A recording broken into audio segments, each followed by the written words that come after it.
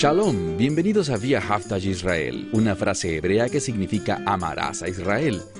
Esperamos que se queden con nosotros durante los próximos 30 minutos, ya que nuestro maestro, el Dr. Baruch, nos compartirá una enseñanza expositiva de la Biblia. El Dr. Baruch es profesor titular del Instituto Zera Abraham, con sede en Israel. Aunque todos los cursos del instituto se imparten en hebreo, el Dr. Baruch se complace en compartir este video semanal en inglés con doblaje al español. Para más información, por favor, visítenos en amarazaisrael.org. Aquí está Baruch y la lección de hoy.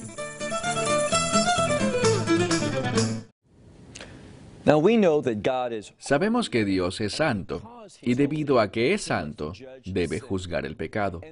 Existen dos formas en las que Dios juzga el pecado, una de las cuales es a través de su gracia, por medio de la redención.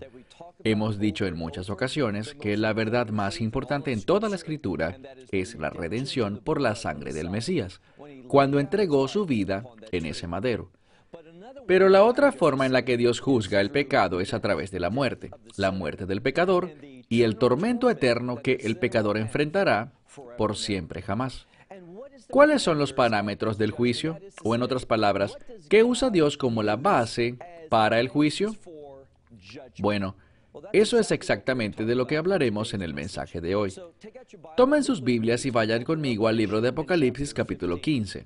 Libro de Apocalipsis capítulo 15. Hemos visto que Dios, en los capítulos anteriores, ha pronunciado un juicio. Hemos visto algunos de sus juicios en Apocalipsis capítulos 8 y 9. Y ahora empezaremos a ver no solo otro juicio de Dios, sino su ira derramada sobre el mundo. Hemos visto cómo eso traerá el fin de Babilonia, este imperio maligno en los últimos días. Hemos visto que Dios colocará un ángel que ha sido designado para utilizar una hoz en el mundo y cegarlo para el juicio de su lagar, el lagar del vino, donde su juicio consumirá a todo aquel que no tenga una relación con él. Pero de nuevo, ¿cómo entendemos este juicio? Bueno, vayan conmigo, como les dije, Apocalipsis capítulo 15, versículo 1. Este capítulo 15 tiene un propósito único, y es que podamos entender la naturaleza y los parámetros, las definiciones, las bases para el juicio de Dios sobre este mundo. El versículo 1 dice así: Y miré, y otra señal en los cielos, grande y maravillosa. Ahora, si estamos hablando de juicio, ¿por qué Dios utilizaría la palabra maravilloso o asombroso para describirlo? Bueno, recuerden lo que hablamos la semana pasada. Es debido a que después de que el juicio de Dios sea derramado, su reino será establecido. Entonces el juicio produce un resultado glorioso, maravilloso. Miremos de nuevo el versículo 1. Miré, y otra señal en el cielo, grande y maravillosa, 7 ángeles llevando las últimas 7 plagas. Ahora, ¿por qué usa este término plaga? Bueno, una palabra en la que podríamos pensar es chocante o un golpe. Es muy similar al término que encontramos en el libro de Éxodo. En otras palabras, Dios quiere que leamos en Apocalipsis capítulo 15 y entendamos que existe una relación entre estas 7 plagas finales y lo que vimos en las 10 plagas de Egipto. ¿De qué se trata? La redención resultante. Dios liberó a su pueblo de la esclavitud en Egipto. Recuerden, Egipto simboliza al mundo. Él nos sacará fuera de este mundo, lo cual es visto en el libro de Apocalipsis como un paralelo a Babilonia, Babilonia la Grande, la ramera. Y también vemos que la redención es referida aquí como la base para esta transición de esta era hacia el reino. Y como dijimos, a menos de que venga primero el juicio, ese reino no llegaría. Entonces habla sobre los 7 ángeles. ¿Por qué 7? Bueno, el 7 tiene que ver con ser apartado para un propósito. El 7 también tiene que ver con santidad. Entonces, estos ángeles derramarán las 7 plagas finales con el fin de que los propósitos de Dios, su santidad, sean manifestados en y a través de su reino. De eso es lo que se trata este capítulo, de entender la relación entre el juicio y el reino. También leemos al final del versículo 1, dice, porque en esto, en estas plagas, está el fin de la ira de Dios. Esas son buenas noticias, porque llegará el fin de su ira, pero entiende esto, que sucederá en esta dispensación. Debemos entender, y lo veremos cuando avancemos en el libro de Apocalipsis, que después del reino milenial habrá otro derramamiento del juicio consumidor de Dios. ¿Por qué? Bueno, lo que aprendimos reiteradamente. El reino de Dios será establecido en dos períodos. Primero vendrá el reino milenial, donde el Mesías gobernará desde el trono de Dios, en el lugar santísimo, entre los dos querubines, desde el arca del pacto. Recuerden ese término, el arca del pacto, que será muy importante en los próximos minutos. Y luego descubriremos que al final del reino milenial, Satanás deberá ser liberado y al final será juzgado una vez más junto a aquellos que tontamente decidieron unir fuerzas con él. Así que una y otra vez vemos juicio y un reino final, la Nueva Jerusalén que no tiene fin. En repetidas ocasiones vemos esta relación. Avancemos al capítulo 15, verso 2. Miré un mar como de vidrio mezclado con fuego. Ahora, hablamos durante las pasadas semanas de la singularidad de este término, el mar. Dijimos que usualmente el mar se refiere a algo que se mueve, las olas, el rugir del mar y ese tipo de cosas. Y señalamos la relación que existe entre el mar y la inestabilidad. También dijimos que la inestabilidad produciría el imperio, ese imperio final y maligno que se opone a los propósitos de Dios. Pero lo que quiero que veas en esta ocasión es que a pesar de que el mar es usado aquí, es muy diferente. No es un mar de agua, sino que es un mar de vidrio mezclado con fuego. El fuego está relacionado con cómo este vidrio fue producido. Entonces se trata de un mar de estabilidad. Noten lo que dice con respecto a aquellos que son victoriosos. Leemos en el verso 2, miré y un mar como de vidrio mezclado con fuego, y aquellos que fueron victoriosos, victoriosos sobre la bestia y sobre la imagen y sobre la marca y sobre el número de su nombre. ¿Qué hacían ellos? Estaban de pie sobre este mar de vidrio. ¿A qué se relaciona todo esto? Se relaciona con triunfo, se relaciona con vencer. Verán, pararse sobre el mar demuestra que has vencido la inestabilidad y esas cosas que se levantaron del imperio, hemos triunfado sobre ellas. Y noten que ellos sostienen las arpas de Dios en sus manos. ¿Qué hacían? Debido al triunfo, las arpas son sinónimo de alabar a Dios, adorarle. Entonces, hay un cambio que se genera acá. Dios puso fin a la inestabilidad, a aquellas cosas que generaban la perversión y la maldad. Él trajo estabilidad, la cual es vista en la verdad. ¿Y cuál fue el resultado? La adoración a Dios. Avanzamos al verso 3. Esta será la tercera vez que un hijo es mencionado. Y estamos mirando la victoria.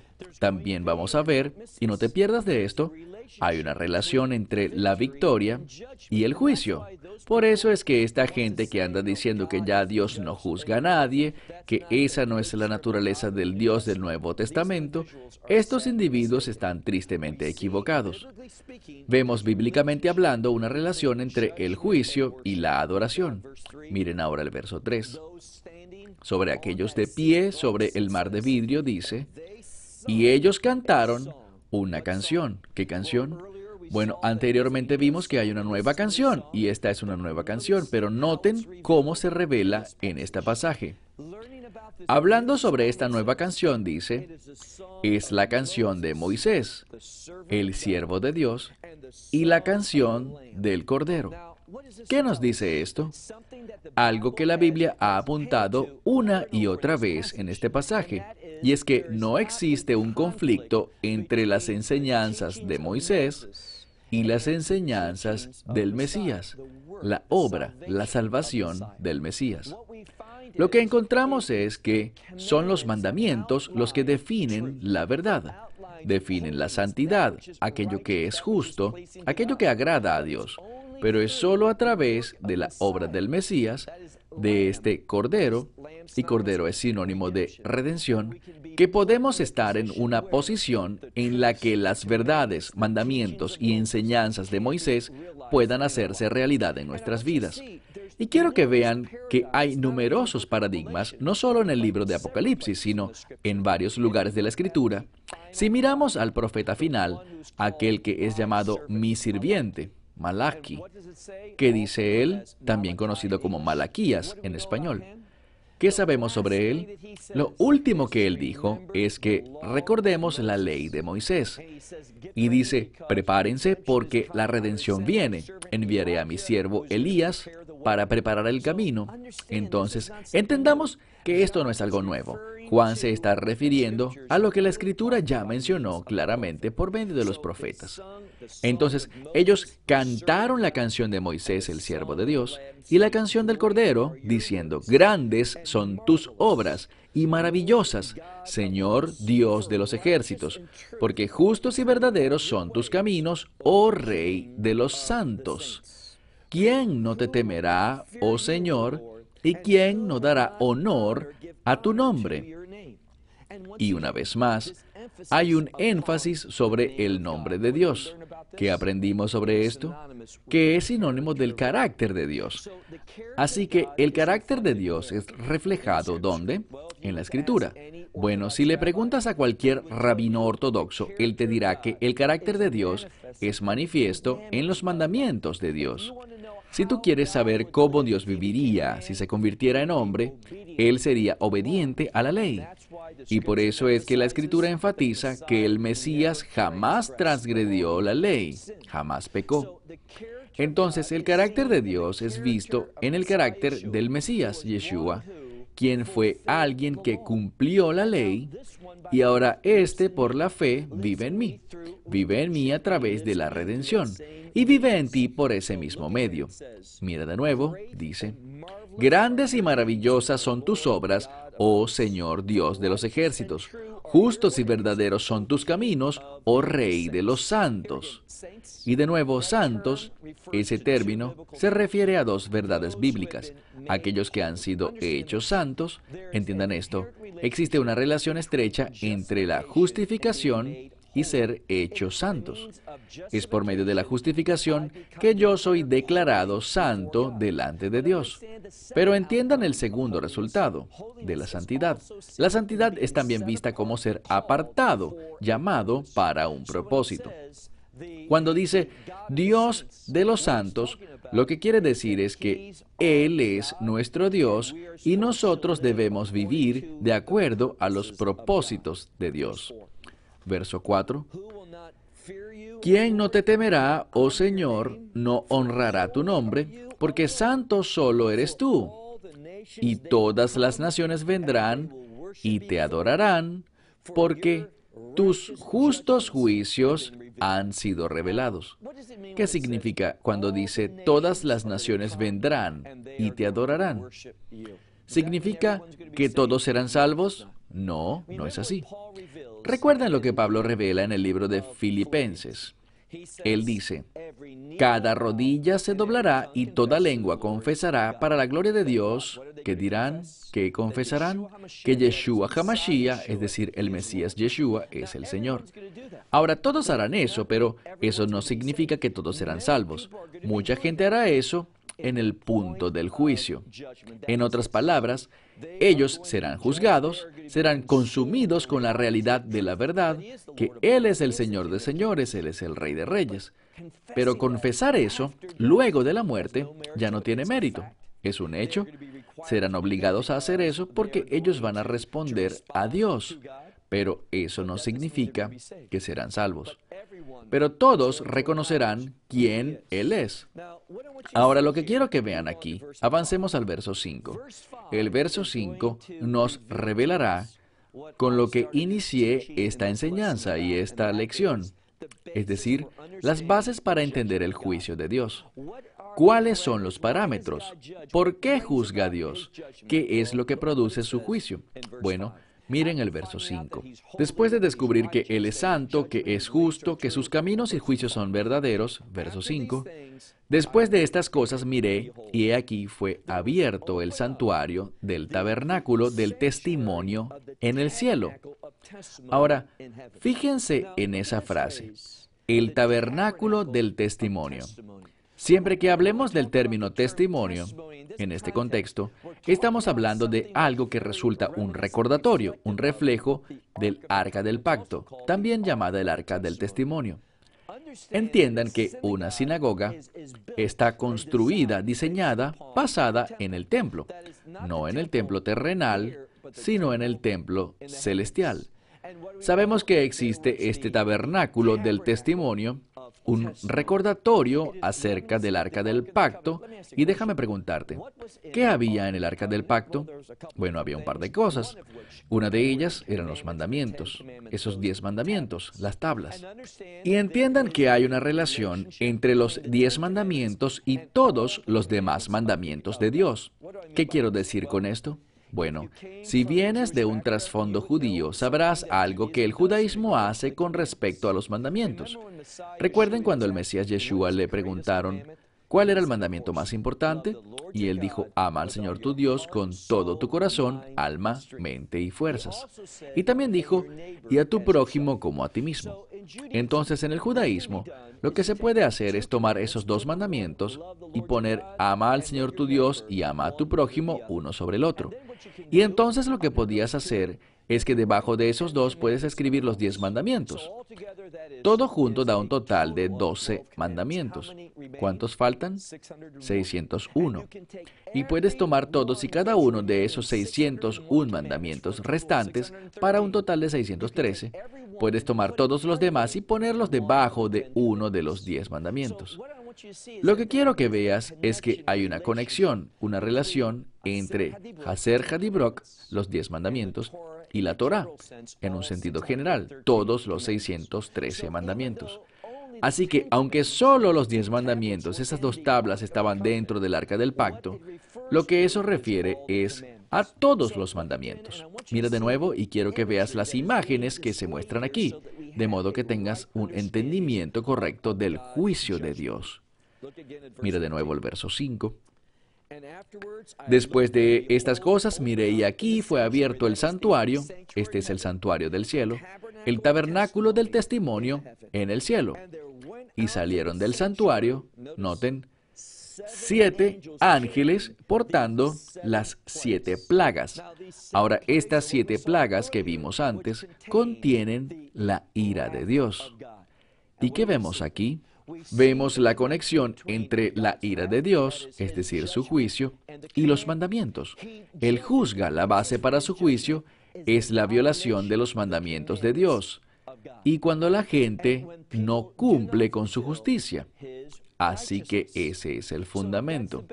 Si tú eres un creyente, tus fallas para cumplir la justicia, todos tus pecados pasados, presentes y futuros han sido pagados por completo por la sangre del Mesías. Pero si no has recibido el mensaje del Evangelio, entonces tú serás juzgado por cada violación a la ley de Dios. Y de eso es lo que está hablando en este pasaje. Mira de nuevo, salieron del santuario esos 7 ángeles portando las 7 plagas. Estaban vestidos con lino, que era puro y brillante, y adornados en su pecho, estaba adornado con cintos de oro. Aquí ellos han sido preparados para hacer su trabajo. Recuerden que el 7 implica que han sido santificados para un propósito. Mira ahora el verso 7. Y una de las 4 criaturas, recuerden estas 4 criaturas en el cielo que continuamente alaban a Dios. Una de ellas le dio a los 7 ángeles que tenían los 7 tazones de oro. Hablamos de las 7 plagas, pero les fueron dados 7 tazones de oro. Y lo que descubriremos en el siguiente capítulo es que cada uno de los 7 ángeles que hicieron, tomaron uno de los tazones de oro que tenían y por solicitud de Dios los derramaron sobre la tierra. Y lo que veremos es que estos juicios son únicos. Estos juicios no pueden ser obra del hombre. No son un resultado humano. son claramente el trabajo de un Dios sobrenatural. Estos opacarán cualquier cosa que esa falsa bestia, que el anticristo, puedan hacer. Todos sabrán que Dios es santo. ¿Qué quiere decir eso? Que Dios juzga el pecado. Y aquí de nuevo, a pesar de que esta ira tiene el fin de consumir, noten por qué es que consume. No es porque Dios sea un Dios que odie, que Dios se deleite en la muerte de las personas. No.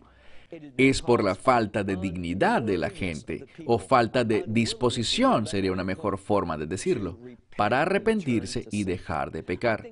Creo que una de las cosas más asombrosas en el libro de Apocalipsis es cómo claramente y de una manera tan poderosa, imposible de negar, el poder con el que Dios se manifiesta a sí mismo al mundo, pero aún así la gente no está dispuesta a humillarse, darle honor, confesar sus pecados, volverse de sus pecados y seguirle a Él.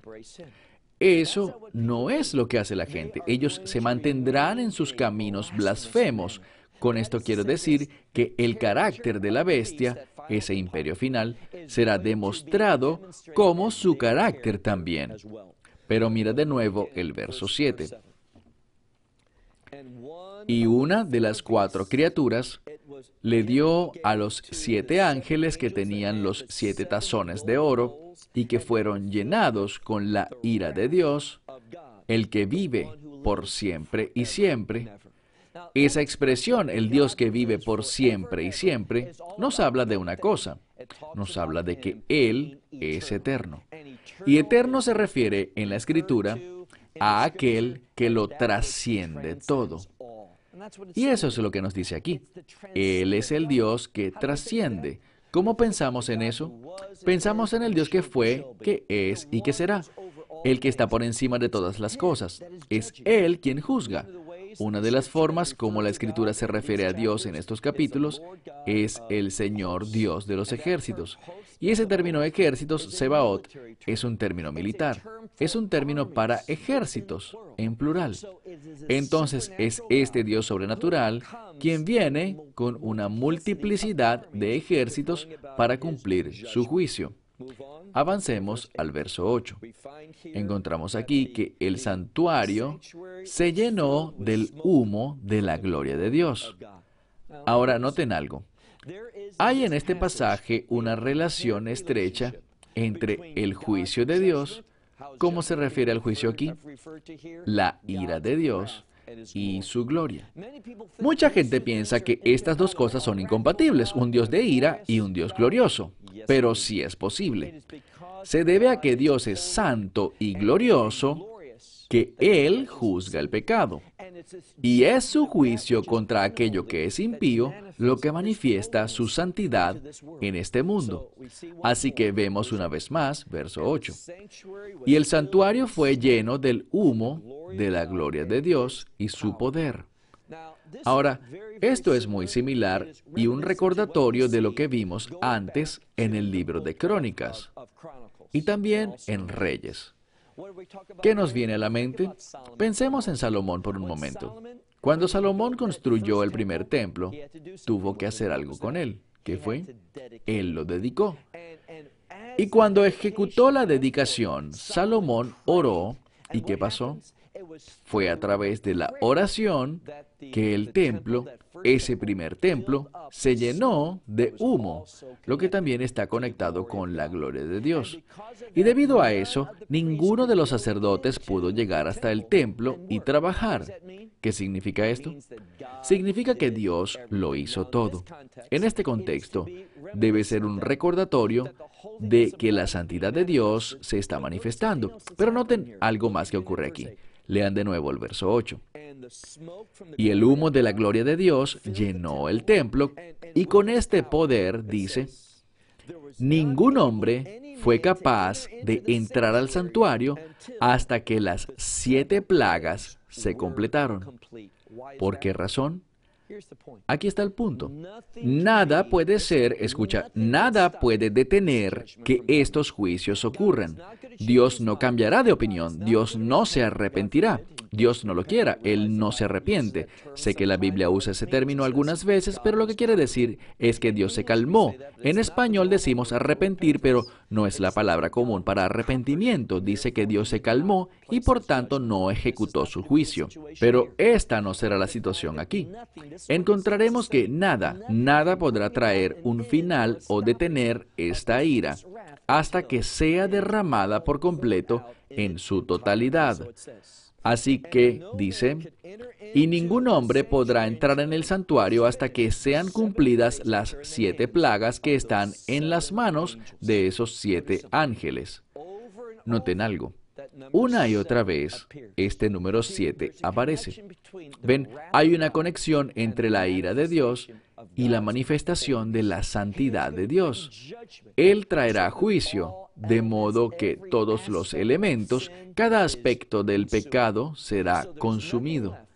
Así que no quedará nada, salvo aquello que esté de acuerdo con los planes, propósitos y la voluntad de Dios. Una última cosa que quiero decir es esta. Después del juicio de Dios, ¿saben lo que será manifestado? Veremos más adelante en el libro de Apocalipsis la bendición de Dios. Y por eso es que usa el término vino. Recuerden que vino es gozo, porque el resultado del vino, de su ira, será que Él derramará bendiciones. Y esta bendición se trata del cumplimiento de sus promesas de pacto para su pueblo. No queremos vivir en un mundo donde existan cosas que estén en oposición a los propósitos de Dios. Él consumirá estas cosas, de modo que lo único que pueda permanecer sea la voluntad de Dios. Se terminó el tiempo. Hasta la próxima semana, cuando avanzaremos hasta Apocalipsis capítulo 16. Que Dios te bendiga ricamente. Esperamos que te hayas beneficiado del mensaje de hoy y lo compartas con otros. Por favor, haz planes para unirte a nosotros cada semana en este momento y en este canal para otra transmisión de amarasaisrael.org. Nuevamente, para obtener más información sobre nosotros, visita nuestra web amarasaisrael.org, donde encontrarás muchas otras conferencias de Baruch en formato de video. Hasta la próxima semana. Que el Señor te bendiga en Yeshua HaMashiach, Jesús el Mesías, mientras caminas con Él. Shalom desde Israel.